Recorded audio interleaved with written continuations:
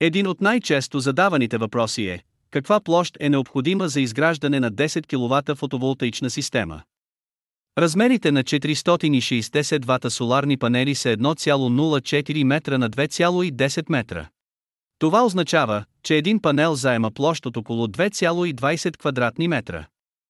За 10 кВт фотоволтаична система са необходими 22 панела по 460 вата. Нека приемем, че инсталацията се прави на скатен покрив при идеални условия, няма комини и други съоръжения по покрива, няма засенчване и при минимално разстояние между редовете панели и така нататък. В такъв случай минималната площ ще бъде 22 по 2,20 е равно на 48,40 квадратни метра. Ние винаги препоръчваме разполагането на панелите да бъде по начин, който ще позволява тази система лесно да се почиства, обслужва и поддържа. Това означава да има лесен достъп до всички панели и компоненти на фотоволтаичната система. Препоръчително е поне 25% от площта на вашия покрив да остане свободна.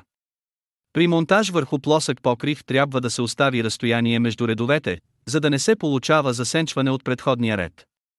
Това допълнително увеличава необходимата площ за изграждане на фотоволтаична система. Какво друго искате да научите за фотоволтаични системи?